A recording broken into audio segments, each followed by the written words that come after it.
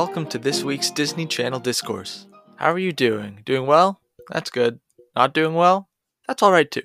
I know I've been going pretty slowly through High School Musical 2 these past few episodes, so I might try to pick up the pace a little bit today, but on the other hand, I might not do that and fail miserably. But once again, we pick up where we left off last week, and we are at the golf scene right after Sharpay requests Troy and Chad to caddy for her and her family. So how this happens is Troy and Chad walk up to the family. I think they have like bags with golf clubs on their shoulders, maybe something, and they meet Sharpay's mom for the first time. And what happens is, I think this was intentional actually, when Sharpay says, Troy, I thought it was time for you to meet my parents, which is very much like, something that people who are romantically involved might say, which Troy and Sharpay are not. I think it was on purpose that that line specifically is in there. And then, of course, Mr. Evans flies down in a helicopter. He's a rich fuck. Definitely a friend of Donald Trump. He comes down talking about, oh, what's the course record? Ha, just kidding. I have the record, and also I built the course. Because he's rich.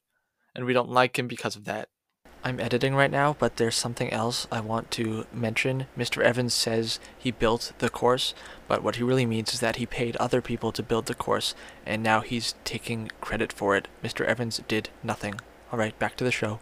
Then here's kind of the first hint, or I guess like one of the only hints, what I was talking about before with how Sharpay and Ryan, their personalities differ, and a lot of it could probably be traced back to their relationship with their parents, because he sees Sharpay, Mr. Evans does, and kisses her on the head, and then he looks at Ryan and he kind of just says, "Fix your hat." He like wiggles the hat a bit, and kind of makes it straighter. And for any of you, so if you're not as familiar with what golf represents in terms of its relationship to wealth, golf is historically, and actually still today, an elitist game. And just look at it this way. Look at it this way. Golf takes up so much room. And if we wanted to build shelters for the homeless, golf courses is pretty much the ideal place to do it. But we don't, because the richest people decided they need a sport that takes up a lot of room that only they can play.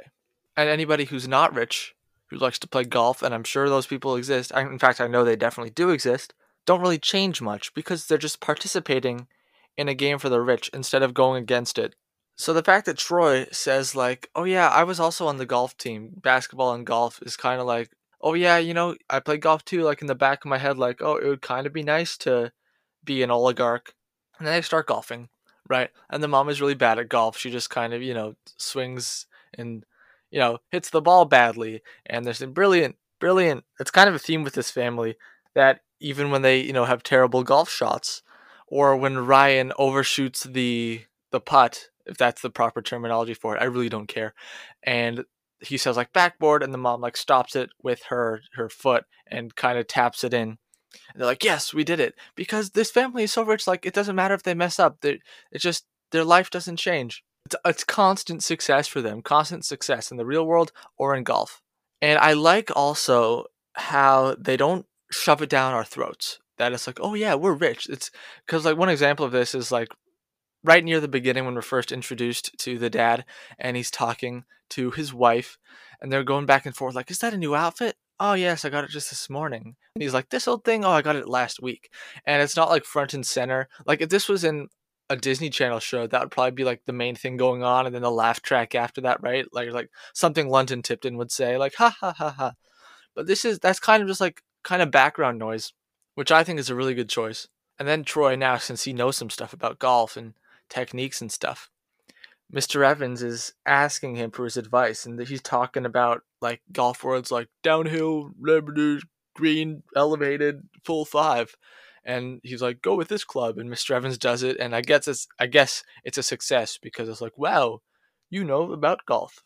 Then Sharpay at one point like deliberately tries to hit Chad with a golf ball, like, and it's not even that like within the frame of the movie it could be described as an accident. Like she's in putting range, and Chad is standing way off to the side, and she just drills it towards him. It's ridiculous. There was this great shot though of those four Evans family members. You might know what I'm talking about. All standing on the cliff and kind of hitting their balls one after the other, and then as they're walking off, Troy and Chad come in and look all confused, which I don't understand what's actually going on in that scene in terms of like what are Troy and Chad confused about? Are they just behind everyone else? I don't get it, but it looks nice. It looks nice at least. And then Troy, who happens to be running kind of by the edge of the pool, not the edge of the pool, but like the outside fence of the pool. I guess the golf course kind of goes by there at some point. So he sees Gabriella on her lifeguard shift, and he gets her attention from the outside, like, Gabriella, dinner tonight? Sneak a swim? And she nods right before Sharpay can come out of nowhere and yank Troy back into her golf cart, and they drive off. So now Sharpay, who's, you haven't forgotten her big plan here, is to just kind of get Troy and her dad to be all, buddy-buddy, so that her dad can kind of just hand Troy a scholarship, and then Troy will be grateful to her, I guess. That's still the plan. So eventually Sharpay is like, why don't you let Troy try to take one of these golf shots? And he's like, oh, no, I shouldn't. But they kind of half force him to. And he does it well. And they're like, wow, beautiful, amazing, beautiful. They say the word beautiful like 3 times in the span of 5 seconds. And now, after just one great golf shot, one instance of Troy demonstrating, look how good I am at being rich, all of a sudden, Troy now has a spot, like a permanent spot in Sharpay's golf cart, and Ryan gets left behind, dragging his own golf bag, kind of getting excommunicated from the bourgeoisie community, which is something we will see definitely actually take place very soon. And this is kind of setting the blueprint for that. Now Sharpay brings up the topic of college. About, oh yeah, U of A, yeah. Would be very interested in Troy Bolton. And that's kind of where it ends, with like Chad shaking his head at Sharpay, being like, I understand what you're doing. And then we cut to like the, I guess afterward. Yeah, right afterward, pretty much. When Chad and Troy back in the kitchen, and Chad is soaking his feet, and the two of them are icing themselves. I understand Chad, since he was, kind of brutalized by golf balls. But Troy didn't, he just, I don't know, carried golf clubs all day? That they were doing the heavy lifting and the brunt of the work for rich people. Yeah, we know golf represents wealth and power. But here we see the Evans family letting Troy play, which is the first of multiple instances in the movie of them extending their wealth. Privileges isn't really the right word, because a privilege is kind of something that can be taken away. When you're in the ruling class, that can't just be taken away. So like the abilities they had because of their wealth, they extend those to Troy, while Chad is left in the dust. And we also have to acknowledge white privilege when it comes to Troy being propped up and Chad being left behind. Let's not pretend that subtext and that commentary isn't there. It's there. And Mr. Fulton comes in, this is a kitchen, not a day spa. And Mr. Fulton gives Troy a suit and tie. And I love this. I love this line so much. Where it says, if you're not familiar with this item, holding the tie, it goes around your neck like a dog collar. That's so poignant. I love that line so much. Such good writing. Such good delivery, also Mark L. Taylor. And Mr. Fulton takes Troy into the dining hall, where the Evans family has invited Troy to come sit with them. And Mr. Evans is telling this story that we just hear the end of, where he goes, and she stepped on the ball. And Mrs. Evans goes, I did not. And he goes, yes, you did. And the whole table is just laughing their asses off. Rich fucks having a great time. Just a great time. And Mr. Fulton brings Troy over to them, and he sits at the empty seat, which just so happens to be next to Sharpay. And Ryan is sitting away-ish from them at the same table, though, and he's just not caring, uninterested, and is wearing a baseball cap. And so the Evans family has this other rich friend named Peter, and Peter is like, amazing final game, Troy. And Troy's trying to be all humble, especially while like Chad and Jason are coming to the table to serve them. And he's like, well, my teammates here stole the ball, which is actually like not what happened at all. If you go to watch the end of High School Musical, Troy intercepted a pass, and then like they passed it around for a couple seconds, and then he scored. It would have been like he could have said something that's actually true, like, oh, couldn't have done it without, my teammates or something. But it's okay. He panicked. He panicked, so I forgive him. Whatever. Sharpay is like, oh, stop being so humble. Like, you can brag. It's okay. You were MVP. I wonder what the odds are that Sharpay just learned what MVP meant that day. But anyway, Kelsey is, playing the piano on the stage. Mood, music, of course. And she's yawning. Like, what's up with this subplot of Kelsey not liking to play vibey music? I don't really like it. And Peter and Mr. Evans are talking to Troy like, over at U of A, we pull a lot of weight. Implying that if Troy wanted to get in, they could definitely just get him in. But Troy's really uncomfortable about it. He gets uncomfortable. And rightly so. And he kind of just changes the topic like, oh, time flies, but I should be clocking out now. And Mr. Evans is like, no, we got to have dessert. We got to talk about golf. And Sharpay's like, oh, golf, basketball, that's not it. Troy's a great singer too. And Mrs. Evans was, wow, he can be in the talent show. And they try to get him to sing like on the spot. Sharpay's like, Kelsey, we're going to sing like right now. I don't know what they would sing. They haven't practiced anything. But he says, like, my voice is hoarse. So maybe another time. And Sharpay manipulates him into promising that he'll sing with her some other time. And I choose the word manipulates very specifically. Because let's not act like Troy had an uninfluenced choice here. When Sharpay says, you will sing though with me. Promise? Especially that, promise? Because the only way out of that is to say either yes, I promise, and it's 100% commitment, or no, I promise that I won't sing with you. In front of her whole family, who are all staring at you like, oh, are you going to do it? You're not going to let her down, are you? In front of us? In front of these people who can get you to college? You're not going to be a douche, are you? And so he promises. And he doesn't even promise to sing with her at the talent show. He just promises to sing with her some other time. So there is more manipulation coming up of this variety. I love in this scene how they constantly flash to Ryan, who's not having a good time and not fitting in with these bougie fuckers and not being a fan at all of Sharpay's maniacal manipulation tactics. I like that they keep the audience reminded that he's there and that he's not into it. So now we have a great little moment where Troy walks back into the kitchen and then screams super loudly, extremely relatable for many people. And he runs up to Gabriella, who's by the pool, folding towels or something. And he says, I'm so sorry I'm late. Give me 2 minutes. I'll be right back out. And she's like, yeah, it's fine. Then Taylor walks in. And Taylor starts talking to Gabriella about boy disease, which is something I can confirm does exist. Toxic masculinity is another way to put it, but I like boy disease a little bit better, actually. And Taylor tells us about her sister and her sister's 10 boy rules, and about how all dates are official.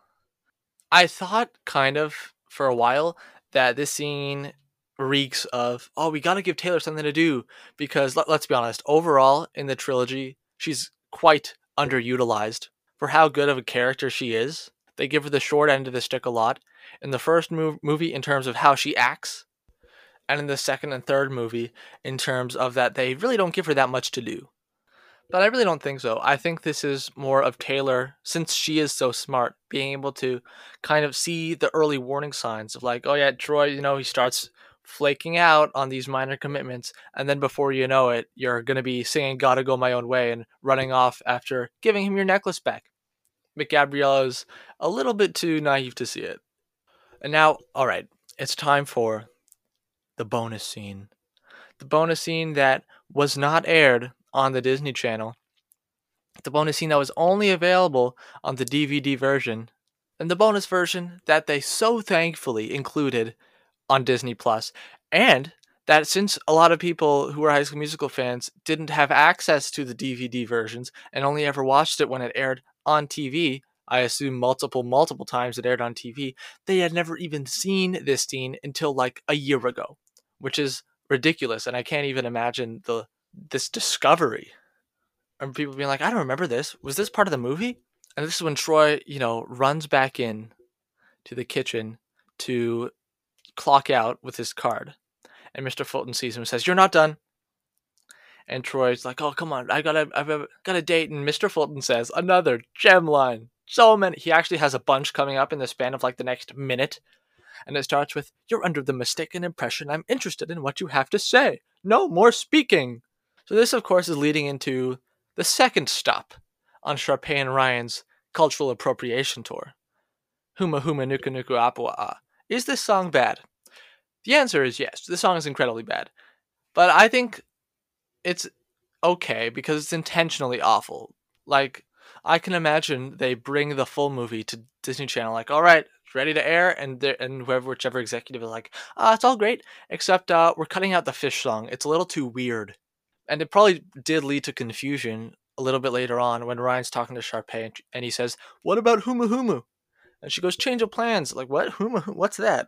But Troy follows Mr. Fulton, who's leading him down some like dark hall with a flashlight, and I don't know where they are. I'm so confused in this movie about where things are taking place.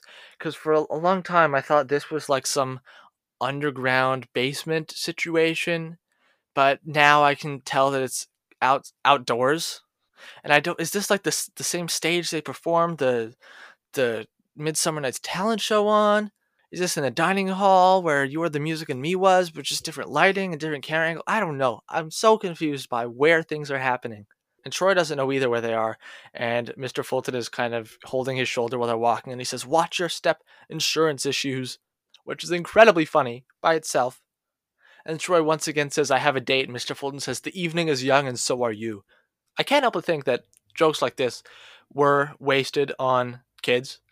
This is a very Phineas and Ferb style of humor that gets better as you get older in terms of like, Dr. Doofenshmirtz having these like petty adult problems and it being more relatable to people that aren't, 9 years old.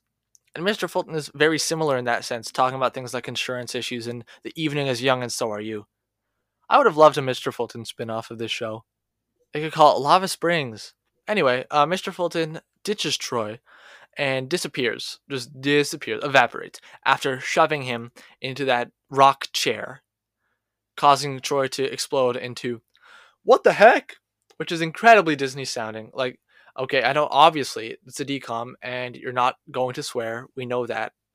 But it's so obvious here that you meant to say "what the fuck," and you just weren't allowed to. It's just painfully clear. Cue the music as it starts.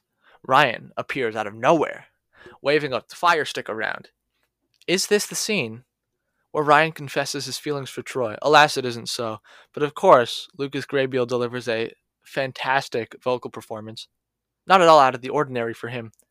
I feel like Lucas is just the right amount aware of the fact that this song and the lyrics, especially, like "sweet as a peach and a pineapple way, but so sad that she hardly speaky," are a total joke.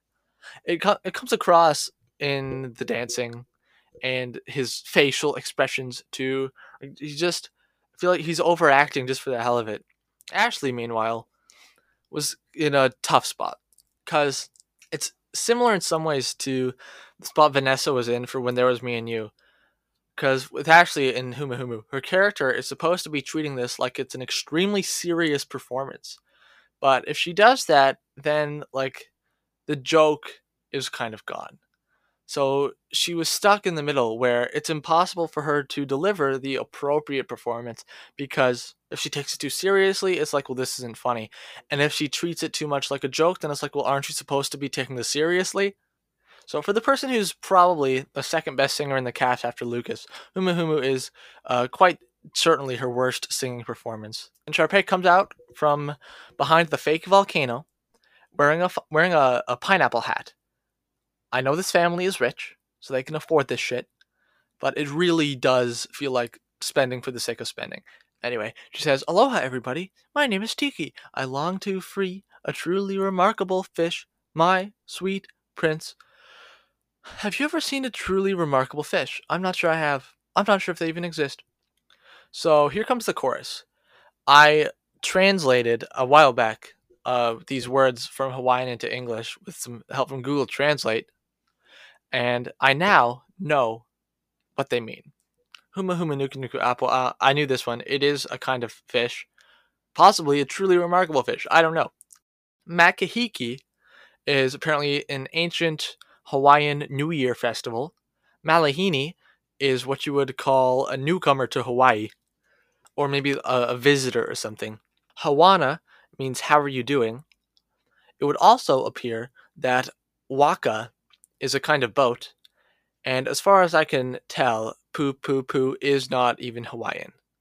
Also, Niki, I don't think that's Hawaiian either. I don't know where that comes from. So, Huma huma nuku nuku apua makahiki malahini hu. Huma huma nuku nuku apua ooh hawana waka waka waka niki poo poo poo. So basically, this is saying Huma Huma Nuku Nuku Apua, ancient Hawaiian New Year festival, newcomer to Hawaii who. Huma Huma Nuku Nuku Apua, ooh. How are you doing, boat, boat, boat, Nikki poo poo poo? So it is nonsense.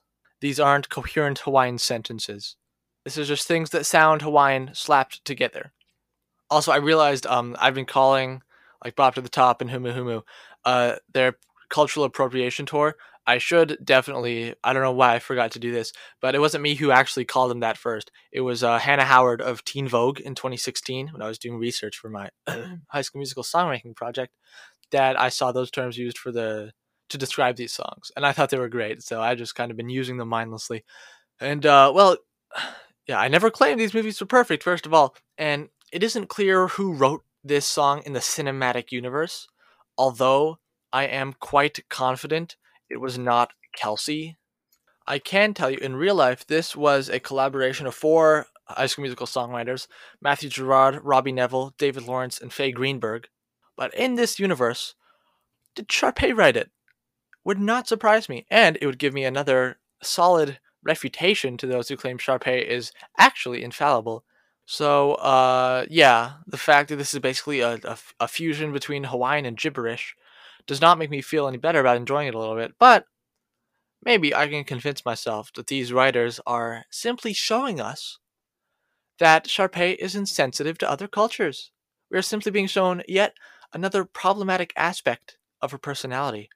Either way, okay, I put now far more focus on Ryan's experience and role in the song than I used to, because this was quite possibly the perfect breaking point for him as a character, the the ideal gateway for him to finally get his own storyline, like a storyline free and separate from Sharpay, somewhat, that he was robbed of in Musical One.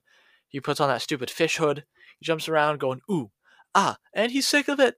He's sick of being Sharpay's puppet, sick of hop swimming about the area, while the far less talented Sharpay props herself up on a fake surfboard, singing just a touch behind the beat.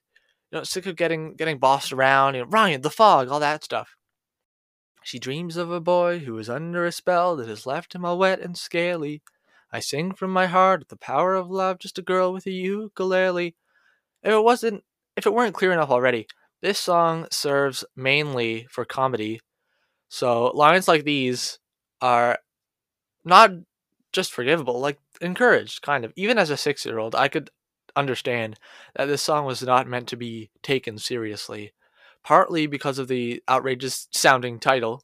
I was like, that's not English, ha ha ha, it must be funny then.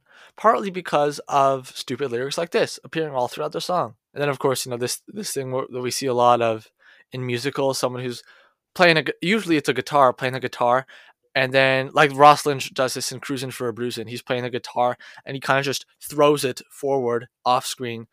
We assume someone catches it, but in the context of the universe, it just looks like he throws the guitar off in the distance and it just kind of disappears. And Ryan does this with a ukulele after it's like, girl with a ukulele, and they throw the ukulele off to the left and it's just gone forever. I'll grasp your tail and stroke each tender gill, my sweet prince. There's a very brief moment here where Troy actually chuckles at this point. Like, he's a little bit too nice to get up and leave in the midst of this shit show, and he quite clearly doesn't want to be there. But he's being entertained to some degree, just like we are. For the second chorus, Ryan and Sharpay and her three friends, Emma, Jackie, Leah, East of Me, actually partake in a coherent choreography of some sort, albeit one that doesn't even allow for Ryan to show his face. Quite the poignant representation of his very existence in these movies up to this point, wouldn't you say? Sharpay's friends run around Troy's chair. One of them really starts feeling him up a bit. And Sharpay says, this is where we're leading to the whole kabuki thing. Now, I also learned, after doing a bit of research, that kabuki is a traditionally Japanese form of theater. And Japan and Hawaii are not at all the same. I have to keep reminding myself The punchline is Sharpay's ignorance. The punchline is Sharpay's ignorance. The punchline is Sharpay's ignorance. At least that's what I kind of had been doing. But I'm not really going to pull my punches anymore, alright? I'm not going to defend this aspect of the movie. Because this is very obviously showing no regard or no appreciation for Hawaiian culture, for Japanese culture. This is meant to be taken as a big joke. And the fact that they just incorporate words from whatever languages they want that sound vaguely Hawaiian, even if it's not a Hawaiian word, shows that they don't care. They don't really care. And even if they were thinking hard, like, oh yeah, we'll show Sharpay as like this culturally insensitive person, that maybe would have worked better if Ryan or someone told her, like, Kabuki's not even Hawaiian, bitch. But they don't do that. And you can't honestly expect an audience of children or an audience of any age to see that and be like, oh yeah, I know most of that was Hawaiian nonsense, and some of it was not even Hawaiian at all. You have to understand the impact that you're actually making. And the impact that you're actually making is that these are nothing more than funny words that we can put into a joke song. But ultimately, this bridge is where the Kabuki stuff comes in, as Sharpay says, serves primarily to highlight even further the imbalance of power between Sharpay and Ryan. Ryan runs frantically around with a blue tarp, pretending like it's an ocean. He makes the wind go whoosh, makes the thunder clap, and then he spits because apparently he's also playing the role of Mighty Mount Fufu, and he just hucks some saliva into the abyss, and then he has to rap too. Ta-ta-ta-tiki-ta-tiki, wanna speaky with the mighty spirit Fufu. Meanwhile, Sharpay's friends, who I refuse to call the Sharpettes, I'll instead call them Emma, Jackie, Leah, East of Me, are dragging Troy's chair around somewhere. And he's all, whoa, where are we going? Sharpay's jumping on one foot. Ryan is trying to be like a cool DJ, like wiki stuff. Oliver Oaken vibes coming from him. His absolute whitest moment. And Sharpay slides into real fish talk, no lie. And this is the part of the song where most people wouldn't be able to take it anymore. It can honestly be, even for me, pretty unbearable to listen to this, all that stuff. And Ryan gargles water into a microphone. Like, we are teetering very, very close, frighteningly close, to the edge of avant-garde here. This is nearing crisis level, and I kind of hate it. But then the fish turns into a gorgeous prince and sings, and we're back. Sharpay hands a lyric sheet to Troy out of somewhere, gives him a flower necklace, and whips out the deep voice. I'll hand it to Ashley here. That deep man voice is actually pretty funny. It's either that or I'm just really happy that the fish talk section is over, that anything will sound good in comparison. I'm Prince Huma Huma Nuka Nuka Apua. Right. And meanwhile, Ryan bursts through the friends, Emma, Jackie, Leah, East of Me, and removes his fish costume and dabs by accident and reveals himself to be the gorgeous prince. All the manual labor was worth it. Now you get a moment in the spotlight, right? Nope. Sorry, not even another slightly incestuous innuendo like the one we got in What I've Been Looking For. Ryan, your sister wants to replace you with someone who is less talented, but is arguably better looking, and also not her brother. So, at least just for that, in a vacuum, I can't really blame her. And while the last chorus is going on, Ryan's kind of, gesturing with Emma, Jackie, Leah, East of Me. Like, wasn't that supposed to be me who's the prince? And one of their friends very clearly mouths, sorry, time for a key change. They all walk around Troy, all 5 of them, and Ryan is pissed as shit. And he isn't good at showing it, but he is pissed. And he's trying to let everyone know. You can't hear the pissed on the soundtrack. You can only see it in the movie. And maybe it's just because we've suffered through the dreadful bridge, but the final chorus is somehow musically satisfying. It's a bit more fleshed out. A couple decent harmonies. Still retaining that this is not meant to be taken seriously in any regard sort of charm. And Troy's paralyzed by fear. Just before Sharpay places a crown on his head. Man, can you imagine what he's going through right now? Like, he's got a date. And his boss drags him into this cave. And now he's been crowned the king of the ocean, I guess.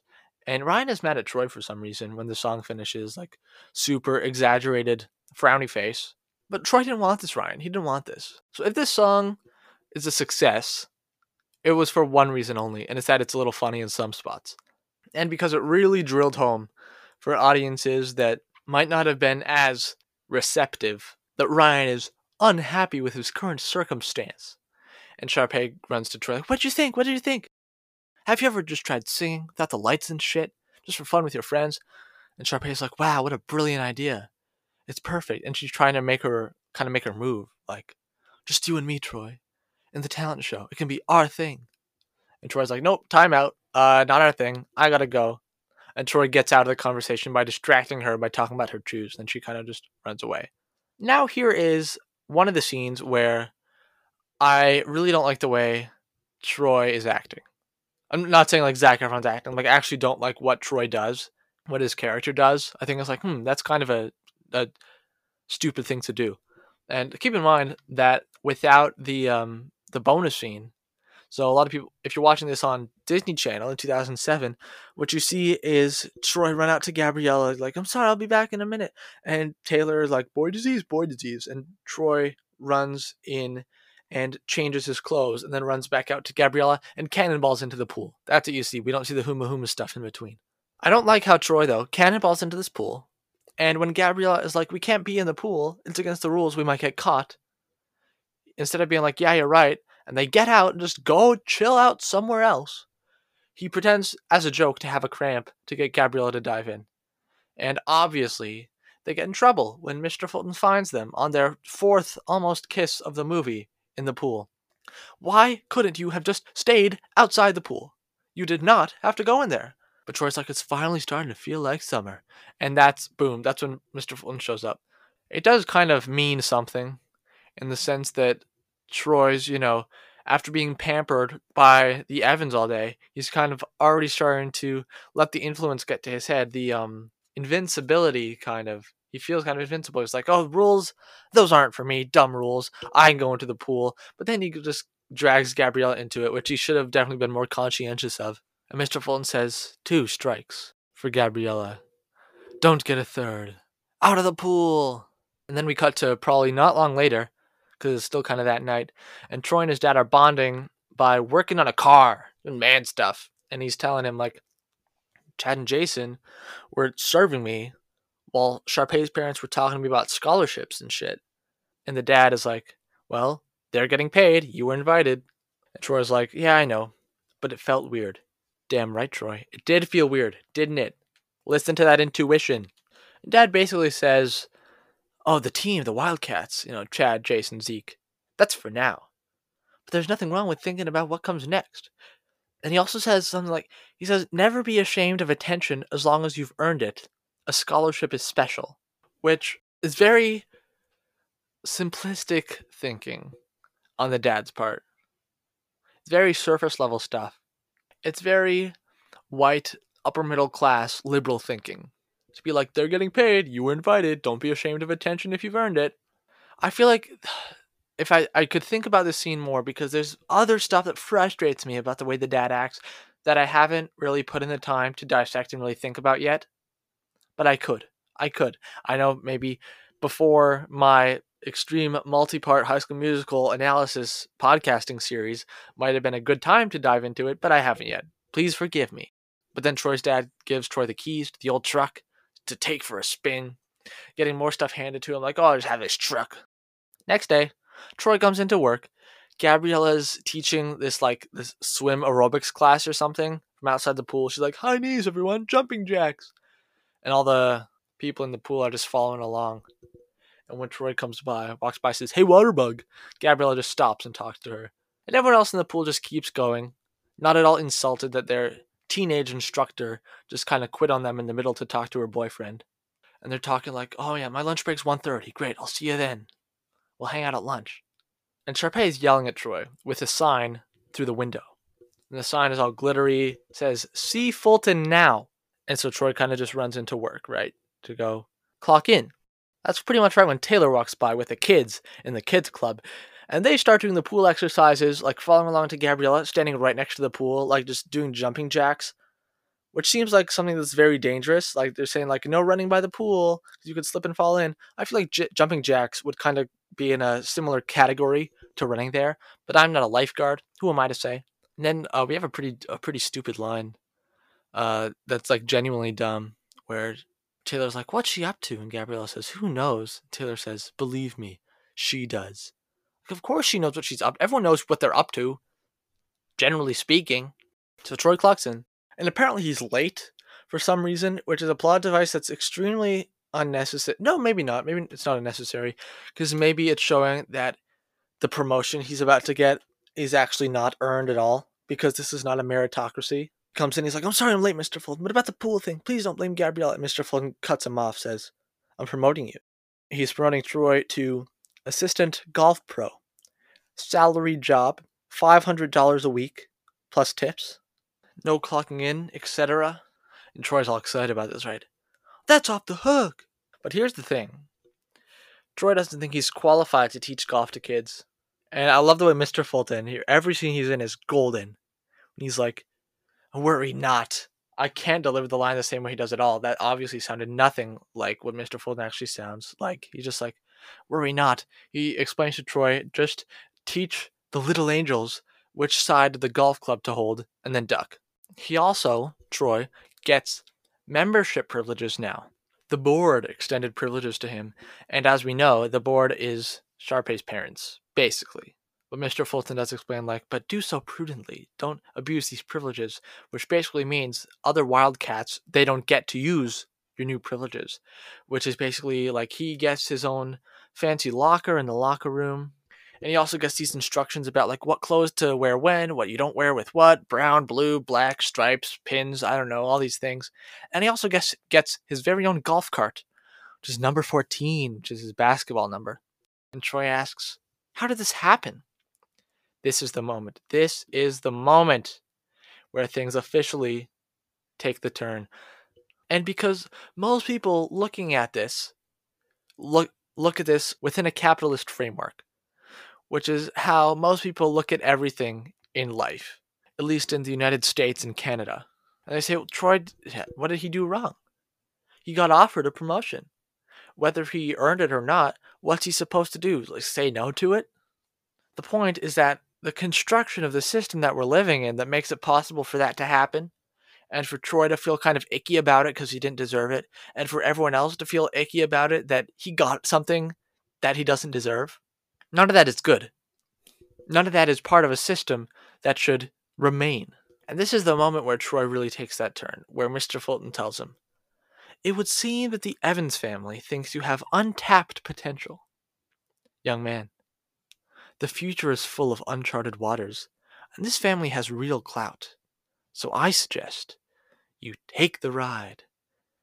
And Mr. Fulton walks off, and Troy's looking at his new shoes, his new golf shoes, his Italian golf shoes, his fancy new shoes that are way fancier and more expensive than any pair of shoes needs to be. And he looks at them and says, huh, they're Italian. And it's his first day now as the assistant golf pro. There's this kid who's throwing golf balls, picking them up and throwing them. There's this kid who's holding the golf club upside down, which is just using the same joke twice. And then there's this one kid who's just like hitting the ground with his club. Troy says, good job, killer. Make the ball fear you. I'd like to imagine that Troy introduced himself to all these kids in like a circle at the beginning of the lesson. And he was like, all right, I'm Troy. Tell me all your names. And this kid is like, oh, my name is Todd, but you can call me Killer. So now that's why Troy's calling him Killer. But now Sharpay has an appointment with Troy for golf lessons, and she brought her own pink balls. I thought Troy's job was just teaching golf to kids, but I guess also anyone can just book an appointment with him. And also, it kind of looked like this was a scheduled thing of like, oh yeah, from, I don't know, 11 to 12 is the kids' golf lessons. And Troy can't just ditch in the middle for another appointment. But who am I to say? Who am I to say? I don't know. And so obviously, this was what Sharpay was talking about when she had that big poster that said, see Fulton now. It was about his promotion. And obviously this was Sharpay who kind of pushed her parents in this direction. Like, oh yeah, you should promote Troy to assistant golf pro. Now that that's done, Sharpay can, get this special one-on-one time talking about the talent show. And she's like, we'll find something great to do together. And Troy is kind of, like, no, I won't do that. I've decided not to sing in the talent show with you. But he doesn't really say that. He just kind of starts saying like, "Oh, I don't know." And Sharpay's like, "Well, the Red Hawk boosters will be there, which is the U of A Red Hawks, which means that it will basically guarantee your scholarship because they know how good you are at those sports, and to show your versatility in singing great on stage with me guarantees scholarship." And Troy, of course, doesn't feel right to him. And I'm talking a lot actually about how these things that we're looking at face value and being like, Troy, this is obviously the smart thing to do in a capitalist framework, so why aren't you doing them? I don't know if you've studied the work of Karl Marx and Frederick Engels, but there is a lot of evidence that this kind of constant pursuit of money that encompasses our entire lives and becomes our primal concern from basically the time these kids are 16 up until the end of their life is really bad for you and really bad for your health of all kinds. So it does make sense, and it is a concern that Troy and so many other people who experience this type of thing, where it's like, well, I'm getting things that I thought I wanted that are helping me advance, but I don't feel good about it. And Troy tries to tell Sharpay, like, singing isn't a part of my job. And Sharpay says, but you promised. It's so manipulative. Here's what I was talking about before, with how first she manipulates him into promising to sing with her, and now, when she just by herself is like, the talent show, we'll sing at the talent show. And Troy's like, no. And she's like, but you promised. Troy promised to sing with you at some point. And now you're framing it so it's like you promised to sing at the talent show. And that's not what he did. That's not what he did. But she manipulated him into thinking that that's what she did. And then she changed the subject to like, oh, by the way, great shoes. Oh, they're Italian. Oh, wow, look, you're rich just like me now. Isn't that so fancy? And so Troy starts actually teaching her golf, like, oh, let me show you how this is done. And he teaches her the golf swing, you know. And meanwhile, Gabriella and Chad and Taylor start watching from a distance. And Chad and Gabriella are like, oh, yeah, he'll be fine. And Taylor's like, I did hear them talking about his new Italian golf shoes. So these Italian shoes, if you haven't picked up on it already, just like golf, another symbol of wealth. I'm not too up on the fashion stuff, but it would appear that Italy has some of the best quality shoes in the world. So Taylor, who's really caught on to everything since the beginning and can tell what's going on, tells Gabriella she's basically offering him a college education just to sing with her in the talent show. So Chad and Gabriella, they both head off back to work, and Taylor watches for another second.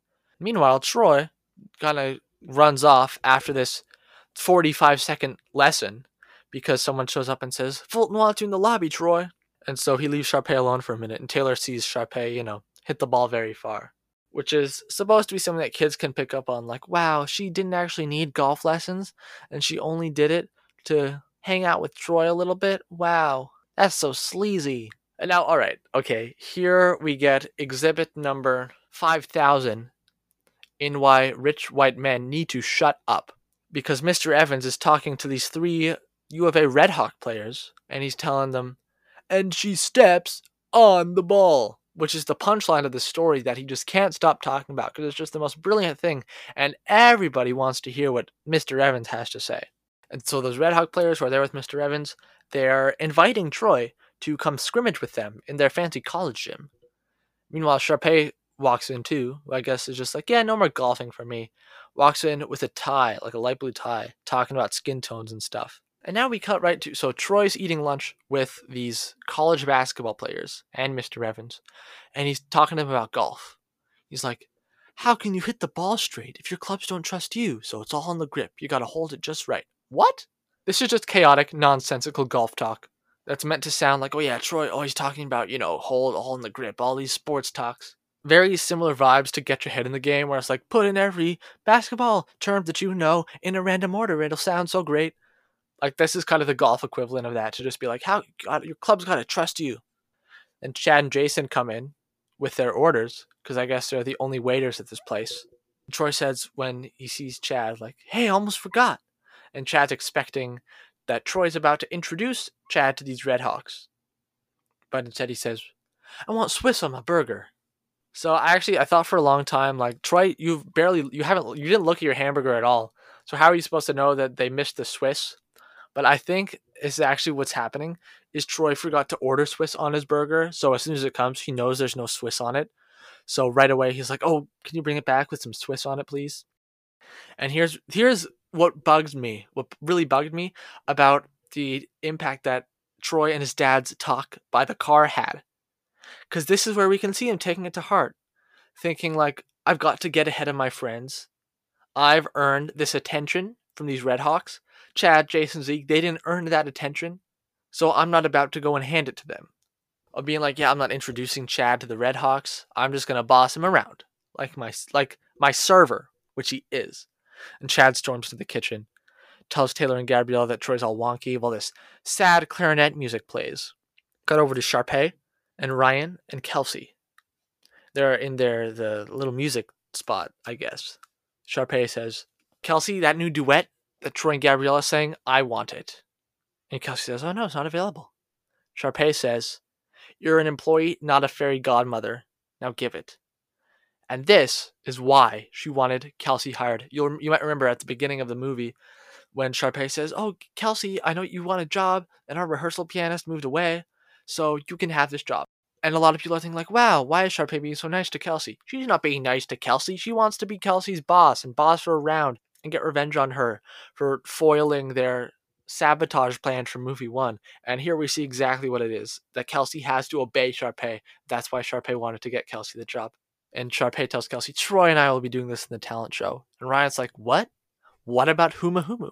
And Sharpay basically says, "Yeah, I don't care about you anymore." Not in those words, but that's basically what she means. Like, I don't know, maybe you can figure out something to do in this show or not, but keep an eye on those Wildcats. I don't want any surprises. And this is where it's done. It's done that Ryan is done being Sharpay's sidekick. And it was kind of by his own doing, kind of not. Because Sharpay really kind of pushed him as far as he possibly could push him. Because, like, what was Ryan supposed to do? Like, stick around and just not perform at all and just do nothing? Like how are we still supposed to be teammates in this situation? So now there are a lot of really short scenes in this kind of like middle part of the movie, sorta. Because that was like under a minute long, I think. And now we cut to another pretty short scene where Troy is playing basketball at the hoop out back. That's where he's playing. And he's wearing this Red Hawks jacket. He's just taking clothes from everyone now, isn't he? And Gabriella comes out and she's like, "Oh, a nice jacket." And he's like, "Yeah, it was a gift from the guys." And I think we're supposed to pick up a little bit on how now Troy's referring to the college athletes as the guys instead of Zeke, Chad, and Jason. And Troy tells her, like, "I'm going to Red Hawks practice soon. When I come back, we'll go to a movie. I promise." And Gabriella's like, "Time for some deep talk. Promise is a really big word, Troy. You promised you'd play in the staff baseball game today?" But he promised and he forgot because he got the dates mixed up, is what he says. But he promised and he forgot because just playing in a staff game, ew, that's so above him now, right? And he's sorry, but he couldn't make lunch today because remember, he said, "Oh yeah, 1:30 lunch break, I'll see you there." And he forgot because he was eating lunch with the college basketball players, talking to them about how your clubs have to trust you and stuff. But Troy's like, sorry that he's so caught up in how great everything is. Gabriella, she's finally starting to catch on. She's finally starting to see what's really going on here. Golf shoes, new clothes, golf carts. Doesn't seem like new stuff. Seems like a new Troy. Chad, Zeke, and Jason come out to play some 2-on-2 with Troy, just as the Red Hawks pull up. Now Troy's got this decision to make. Oh, do I play with my old bros, some 2-on-2, or do I go scrimmage with the college guys to get my fancy scholarship? And it's not even a hard choice for him. Not even a hard choice for him. Even when Zeke says, "Oh, tell them to come play with us. We can hang with them." Or there's also the option to invite Chad, Zeke, and Jason to come to the gym with the Red Hawks and they can all play together.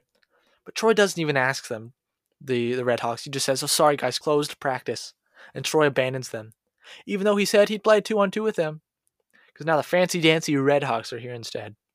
And he's thinking, I was the one that was offered this. I was the one that was offered these advances.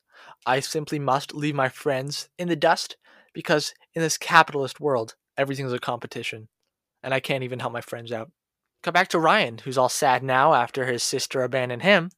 Being all sad when Taylor and Gabriella pull up in a golf cart, telling him to come to the staff baseball game with them, even though he isn't staff. Isn't that interesting? Isn't that so interesting?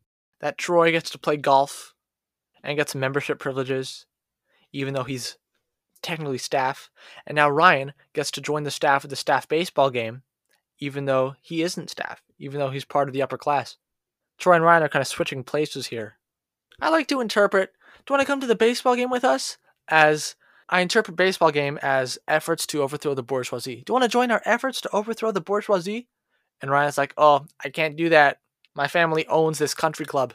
Gabriella says, everyone's invited. Come on, Ryan. And they pull up to the baseball game, right? Pull up to the baseball game in their golf cart. And Chad says, did Mr. Fulton send you here to spy on us? And Ryan says, no, my sister did. Which is extremely important, that little line of now, because Chad and most of these workers are still misplacing their frustration with work on their boss instead of the owner of the company, which is the Evans family. But Ryan says she thinks you guys are going to upstage her at her talent show. Why is Sharpay so concerned about if the Wildcats are going to be performing in the talent show? Is a question I've asked myself. Like, who cares? Like, Mr. Fulton's going to give you the Star Dazzle Award no matter what. And that's if you care at all about the Star Dazzle Award. Who cares? It's just a little star trophy. Who cares about it? Why is it such a big deal that you can't sing with Troy, and also everyone else can't just have their own performance? Why is that such a big deal? And my answer is, she's just crazy. She just wants to suppress them in any way she can. And if she can stop them from performing at the talent show, that's just one more way that she can kind of choke the life out of them a little bit more. Gabriella keeps talking about how they should do the show with Chad, and then we're like, oh, nah, we can't put a show together. Zeke says something like how they were going to do the show, but as soon as Troy bailed, they decided not to. And now the problem is that we don't know how to put a show together. I think it's Jason who says that. First of all, did Troy know how to put a show together? And now that he's gone, you can't? I'm pretty sure Kelsey could put a show together, by the way, and she's still on your side. She hasn't left. So I don't know how that line really makes a difference. But anyway, Gabriella's like, we can have Ryan run our show for us because he's a great choreographer and he knows all about stage and stuff. So please, Ryan, help us out. And if the act of performing on stage at the Midsummer Night's talent show is the revolutionary act of the workers being in control, then Ryan's abilities to, quote unquote, put a show together is really just his access to money and resources. And Chad says, if you want to play ball, then grab a mitt, but I don't dance. You don't think dancing takes some game? It's time for the gay scene, everyone. It's time for the gay scene. If this came out in 2020, it would be a terrible excuse for queer representation. Disney has received plenty of flack for the way that they imply Elsa is lesbian without actually revealing it. Kind of treating queer representation like a fun little game. And I definitely criticize them for that. But it's important to remember that in 2007, gay marriage was legal basically nowhere in the United States. Even though Kenny Ortega asked for Ryan to be openly queer, Disney didn't let it happen. They were never going to let it happen. This was the best they could do. This was the best they could do if they wanted to have their movie air at all. You know, even if Disney had never done I Don't Dance, the fans would still be rumbling about, oh, Ryan's gay, Ryan's gay. If there were no I Don't Dance, I wouldn't personally be so eager to jump to conclusions about Ryan's sexuality, because without this song, all we have to go off of are stereotypes. We know that Ryan liked theater, and sometimes he wears pink and other flamboyant clothes. And for some people, that was enough to pronounce him gay immediately. That kind of pisses me off, to be honest. Many people continue to correlate traditionally feminine behavior for a man to homosexuality, when really liking men is not a feminine thing to do. Straight guys can wear flashy colors and sing and dance and be in plays and still be straight. And what's really harmful is assuming they're gay because they like those activities. Like this entire series of movies is based on a straight guy who's afraid of judgment for wanting to audition for a musical. This is toxic masculinity. As I'm sure you know, Ryan asks Kelsey to prom in Musical 3, which most people have agreed was only to calm the nerves of conservative parents who were afraid Ryan and Kelsey were both gay. So this is the gay scene. I didn't know it was the gay scene when I was 5, 6 years old. It was the novelty of a duet between Chad and Ryan, two characters who barely interact throughout the trilogy, and the fact that it took place on a baseball field that made me so enamored by it at an early age. I Don't Dance. That and the fact that, like, just before the song starts, Ryan says, "Hey, pitcher, ball," And all of a sudden, Ryan gets to be the pitcher. Now that that's out of the way, that beginning stuff. Let's take a look at my table of innuendos, shall we? I have a list. I have 18 innuendos on my list. The most obvious thing, number one. Baseball is always a metaphor for sex. First base, second base, and such. Even Major League Baseball is all about sex. Don't let them tell you otherwise. Number two. Before the song starts, Chad and Ryan jack off a baseball bat together. This is an activity that's done quite often to decide who the home team is in the baseball game. This is generally just for like little kids playing pickup, obviously not in higher levels or more organized levels, where they grab the bat and go like, hands up like it. But it does certainly bring some images to mind. Number three. Hey batter batter, hey batter batter swing equals hey guy with a penis, let's have sex. Number four. I've got to just do my thing equals I'm too straight to have sex with a man. Number five. Baseball, dancing, same game equals sex with a man is not different from sex with a woman. Number six. You'll never know if you never try. I don't think I have to explain that one. Number seven. At the start of the first chorus, Ryan, who's pitching, throws an extremely inside pitch that if Chad hadn't jumped out of the way, would have hit him. Ryan would have hit Chad with his ball. Number eight. If I can do this, well, you can do that. Yes, it's that ambiguous on purpose. And watch Ryan's dance moves here. When Ryan says this, he's sticking out his ass. And when he says that, he's opening his legs. There's too much here for it not to all be intentional. Number nine. Chad is safe at first base because he's starting to have his mind changed. Number 10. Chad is blowing a bubble with his gum. This is also probably the coolest section of the song in terms of the actual music. Two-step and now you're up to bat. I really like the sudden switch to this kind of more jazzy, showy style, especially in the drums. Anyway, number 11. Lean back, tuck it in, take a chance. I can guarantee you this has nothing to do with baseball or dancing. This is about dicks. Number 12. You're talking a lot. Show me what you got. And this is where Chad decides he's down. And this is also exactly the same spot where Ryan hits a home run. Not a coincidence. Big, sexy instrumental. Swing it like this, jitterbug just like that. That's what I mean. All that stuff. Number 13. At the end of the long dance note, as the two lovebirds find themselves inches away from each other's faces. Number 14.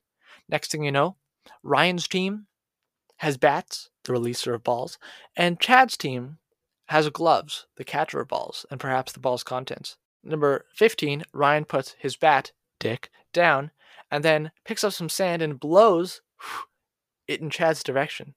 Number 16, everybody swing! In case you didn't know already, Chad and Ryan might not be the only ones here.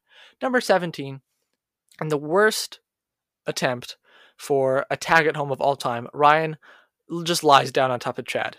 And that's how the game ends, and Chad's team wins. Number 18, even though it's not really part of the scene, Chad tells Troy near the end of the movie, which I guess I'll get to later, you gotta see this dude play baseball. And Troy, after a second of reflection, says, I'm looking forward to it. So I think it's very fair to say that this is the most unique song in the High School Musical catalog for a number of reasons, including not only the fact that Chad and Ryan are singing together, which they didn't even talk to each other in the first movie, and that it's on a baseball field, and the melding of the two styles of music that both characters are already established to like. Chad's, hip-hop style with a lot of like metallic percussion going on, boom, boom, stuck, that kind of thing, and Ryan's more show-tuney type of thing, where you have like the hand claps and the rapping section kind of going up against the like hi-hat, trumpet type of swing stuff. And Chad says, hey Evans, I'm not saying I'm going to dance in the show, but if I did, what would you have me do? And Ryan just kind of walks away, smiles. Chad's team celebrates, and for a brief moment, we see a High School Musical 2 crew person. We see their feet in the shot, holding a camera for a brief moment before we flash away to the silence and dry, open, unfriendly sound of the U of A gym with Troy and the college kids playing basketball. No music, just a bunch of shoe squeaks and dribbles and old men talking about giving it 110%, 24/7, that you can count on. That's Mr. Bolton, of course, who's sitting next to Mr. Evans, just clapping his hands saying, Troy! Troy! By the way, if that list of 18 innuendos of Ryan and Chad wasn't enough for you, they've also swapped clothes for the next scene, and they're eating hot dogs when Ryan reveals he was a Little League World Series champion for Newport, Rhode Island, which, Ryan and Sharpay are from Rhode Island? Is not something that ever comes up again. Very strange, very strange. But also, this causes, this teasing stuff causes Chad to hit Ryan in the head and grab a baseball out of his hand. Meanwhile, Troy's trying to call Gabriella, but she's having such a great time with Taylor and Chad and Ryan that she misses the call. Now it's the next day, I think. Gabriella's kind of, cleaning out the pool with that net thing. And Ryan walks by wearing East High colors now next to the pool. His red and white. Since he's transitioned from complicity in the exploitation of his classmates to using his power to advance their cause, he's now joined their side. And he's chatting with Gabriella, like, how do you do that swing step you did last night, is what Gabriella said. And Ryan and Gabriella start dancing right when Troy walks by. And we have some realistic small talk, where Ryan's like, oh, my dad says you're doing great with the college guys. And Troy says, playing with them was like being in another world. Damn right, yeah. You basically teleported to the world of evil. And of course, there's her mom makes the best brownies. Yeah, I've had the brownies. And Ryan walks off. Troy and Gabrielle are standing there for a few seconds, trying to decide what to say to each other, but they don't say anything. It's very sad. Troy walks away into the kitchen, where he finds Zeke, who says, we got Vince from maintenance to play, in case you were wondering. And Troy wasn't wondering, because guess what? He barely cares about his friends anymore. Now, Chad and Troy fight. They fight. And if this were not a decom, punches would have been thrown. Troy keeps talking about how, I didn't ask for special treatment. It's been offered to him. And he shouldn't be faulted for saying yes, and that he still shows up to work, just like Chad. And Chad yells about how, you had a speck of dirt in your pants and someone dry cleans it for you, basically saying it's intellectually dishonest of Troy to ignore the differences in how the two of them are being treated, and how just the fact that they both go to work doesn't mean their situations are perfectly comparable. One thing I love here is, even for a kid audience, it's unclear which side we should be on. Even for someone who watches a movie and can be very, very easily manipulated into being like, oh yeah, I like the main character. Oh, I'm rooting for them, rooting for not them, rooting for him, rooting for her. Whatever the movie tells, the movie doesn't really tell you who we should be cheering for. Troy says, I don't answer to you. Chad says, maybe you start answering to yourself. I find Corbin Bleu does angry really well. A lot of times it's overacted on the Disney Channel, or underacted, or actors will have this specific thing where it's like, oh, you got to be angry. I'll just kind of furrow my eyebrows a bit. But Corbin Bleu really explodes. Says, you got a speck of dirt in your pants. And it's pretty convincing, I find. Mr. Fulton comes in, says, you're here to work, not play Dr. Phil. Brilliant line. Now it's time for Troy and Sharpay to rehearse for the Midsummer Night's talent show, because remember, Troy promised that he would sing with her at the talent show. Of course he did. And Sharpay drags him on stage. And it's time for not the reprise of You Are the Music and Me, but the Sharpay version. And I really like that distinction, because this is not a reprise. This is a totally different song. It's not just a different key. It's a different song, different rhythms, different melody, different form. It is not the same at all, which is great. Now, here's the thing that I will touch on probably more in Musical 3. Sharpay is not a good stage performer, because she isn't working with Troy. She's walking around in her own world, ignoring the fact that Troy's not into it, and he prefers a much more subdued performance. I've got to say, alright, I know people will compare the two What I've Been Looking For as a lot. Like, this one's better, that one's better. You don't see as much of that with You Are the Music and Me, even though I do prefer the other version. But I don't see the need or appeal to compare these two versions of You Are the Music and Me, because they're just so dissimilar. This version is rock and roll. The backup vocals by Emma Jackie Leah East of Me are definitely a highlight. There are lots of big differences between the first and second versions of this song, but one I really like, one small one that I want to point out, is in the first one, in the chorus where they go, "You are the music in me." The word "me" lands on the end of the fourth beat.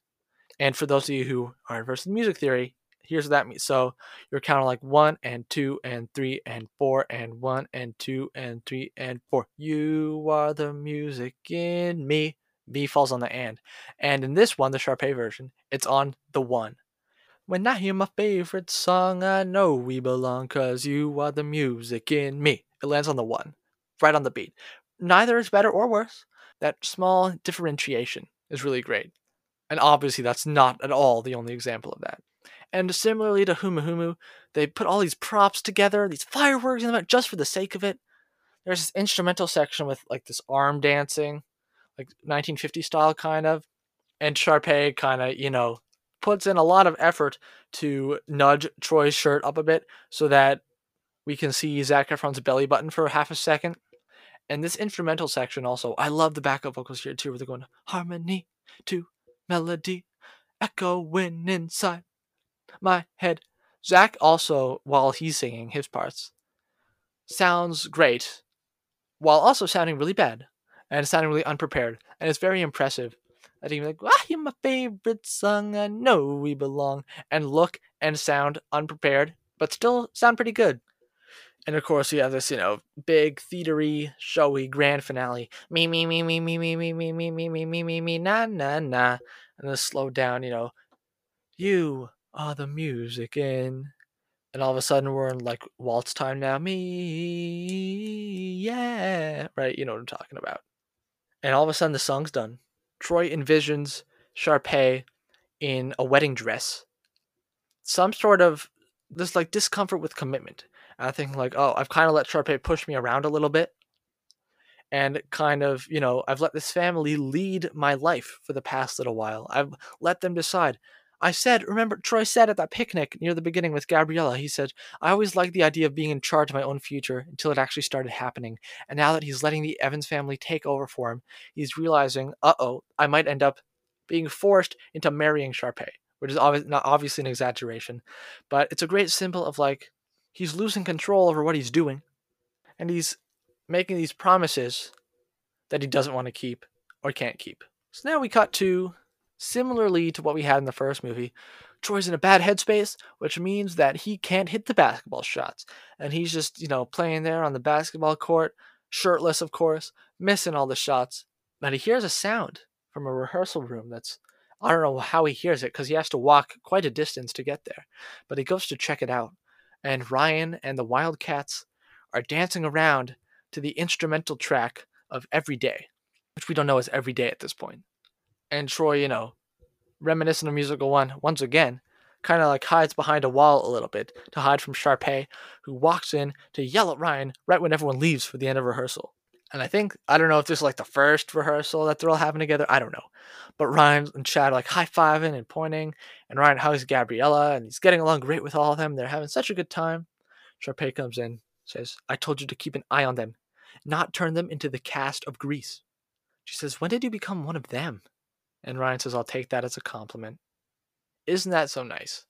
How happy Ryan is now that he's embraced the proletariat and joining them and using his talents and resources to amplify them and prop them up instead of just being stuck at some fancy table in a dining room in a country club with his family.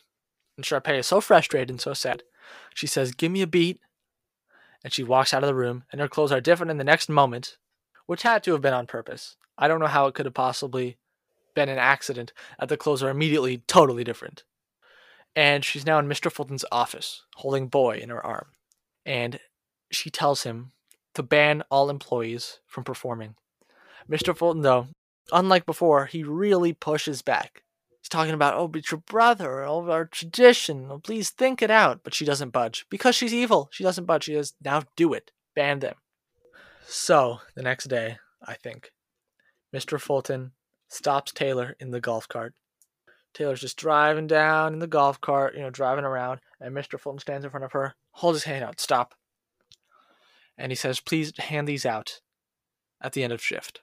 And Taylor gets mad at him right away. Mr. Fulton, How could you do this? And Mr. Fulton, of course, he didn't do it. He didn't want to do it. And he says something that really, I think, is the big step to making Taylor and then everyone else realize that Mr. Fulton's not the one making our lives miserable. Mr. Fulton isn't the reason that we need to have jobs, that our labor value is being stolen. And it's when he says this, the best part of the movie, and maybe the best line in the entire High School Musical trilogy, which is actually a little bit longer than a line. No discussion, Miss McKessie. This is a business. Welcome to the world of adults who wish to keep their jobs because they have mortgages they wish to pay, tuition bills, car payments, etc., etc., etc. So sometimes we have to perform tasks, however unpleasant, that are necessary for that all too important paycheck to land in our all too empty pockets. And he's very flustered. Taylor says, "Can I get you some tea?" And he says chamomile would be lovely. This is the moment that makes her realize that Fulton is on her side, that they're both proletariat, that they're both getting their labor stolen. And Taylor passes them out at nighttime, when all the workers are chilling out, having fun, beatboxing in the kitchen, Martha dancing, go Martha, and Taylor gets their attention and tells them what the notice says. Junior staffers will have to work on show night, so they can't perform. And that is when they all realize Mr. Fulton's not the one who's causing them so much misery. It's Sharpay. It's the girl from the oligarch family. This is the progress in their understanding of the framework that they're living in their work relations that I was talking about. And work this out, they didn't quite understand. They were like, oh no, our boss is the worst. Our boss is the worst. But we gotta suck it up and wait for payday. And now is when they realized, yeah, Mr. Fulton was never the problem. And Gabriella storms out, walks straight to Sharpay. I don't know how she knows right where Sharpay is, but she knows. And Sharpay is with Emma, Jackie, Leah, East of me, and they're just laughing. Ha ha ha, having a great time. Ha ha ha ha. Gabriella says, Sharpay! And all of a sudden they all just shut up. Gabriella has never been this mad before. She says something about like damage behind the mirrors or something. It's pretty intense. And man, I wish so badly they could have cut out Huma Humu and made a song here that's a Gabriella Sharpay duet where they're just going back and forth and feuding and hating each other. I wish we had a Gabriella Sharpay duet at some point in this movie, any point in this movie. This would have been the spot for it. They hate each other so much, and they never got a song. It should have been here. And Sharpay says something about how, you just hate the fact that I won.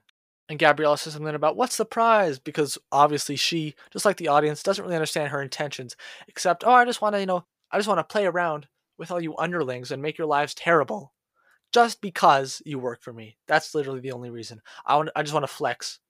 And Troy sees what's going on, and Troy runs over to Gabriella right as Sharpay's gone. And he's like, oh, what's up? Troy being like, oh, I'm still me. I haven't changed. And Gabriella's like, well, guess what? You've missed days and blown off your friends, and you can't keep promises. So if that's you, it's good to know. That was the moment. Thinking like, oh man, I think she's about to break up with him through a song. And she did. And she nailed it. I gotta say what's on my mind. Something about us doesn't seem right these days. This is how breakups start. Life keeps getting in the way. Another staple of breaking up. Oh, life keeps getting in the way. Literally, if you're having a hard time figuring out how to break up with a partner, just read the song out loud to them. It works even better if they've never heard the song before. So hard to say, but I gotta do what's best for me. You'll be okay. That's the entire verse, basically. How did they take all the worst cliches of breakups and jam them all together in one verse without making it completely unbearable to listen to? What's one of the greatest mysteries that science still can't answer. And at the end of the chorus, she says, I gotta go my own way. And she lets go of his hand and walks away. And now we know. Well, we already knew, but now we know. One of the strangest phenomenons, I think, to emerge from the High School Musical fandom is the niche demographic who claim that this is by far the best song from the series and that no song comes close to topping it. That group of fans exists, and they like to let you know. They certainly do. This song comes, it's the best one. Don't even talk to me. Oh, nothing comes close. I won't talk about it. Gotta go my own way. It's the best one. It's the best one. It's a mindset I don't and will never understand. But they're there. And I bet if I even say Gotta Go My Own Way probably wouldn't crack my top 10 High School Musical songs, someone might come after me. If you know somebody is one of these gotta go my own way people. Please don't show this to them because they might try to harm me in some way. Anyway, though, the lyrics in this song are up and down. It's definitely 100 times better than When There Was Me and You. It might just be my nostalgia showing, but like so many of the lyrics in these movies are better than you would expect. It might have something to do with the fact that writing songs for a musical is generally easier because the lyrics are meant to have an obvious purpose. But the High School Musical songwriters still deserve like tons of praise. Like, and how the color turns to gray, and it starts too hard to watch it all slowly fade away. I assume nobody has ever written a literary essay about any of the songs from High School Musical, but I unironically wonder why, and simultaneously nominate this one to be the first. Personally, I think Gabriella can tell that if she doesn't break up with Troy immediately, the relationship is going to fade until its demise, and she doesn't want to wait for another color to turn to gray and watch it all slowly fade away. Right. Next comes my favorite moment in the song, where she says, "I'm leaving today." I'm a big fan of pivotal lyrics, which this is, sung in a nonchalant way. And this one connects. The tone of the melody, da da da da, this isn't the climax yet. It's kind of just dropping down, like pre-chorus style. But the lyrics is, "I'm leaving today." It's like very decisively, this is the end of our relationship. And Vanessa nails the vocals. She's brilliant all the way around. Her voice is double tracked in the chorus. And I might be wrong, but I don't think High School Musical does that much double tracking, at least in the first two movies. And doing it in this song, though, was absolutely the right call. But it really shines through on this song, especially on like "Who I Am." Right, I've got to move on and be who I am. That's where the double tracking sounds the best, I think.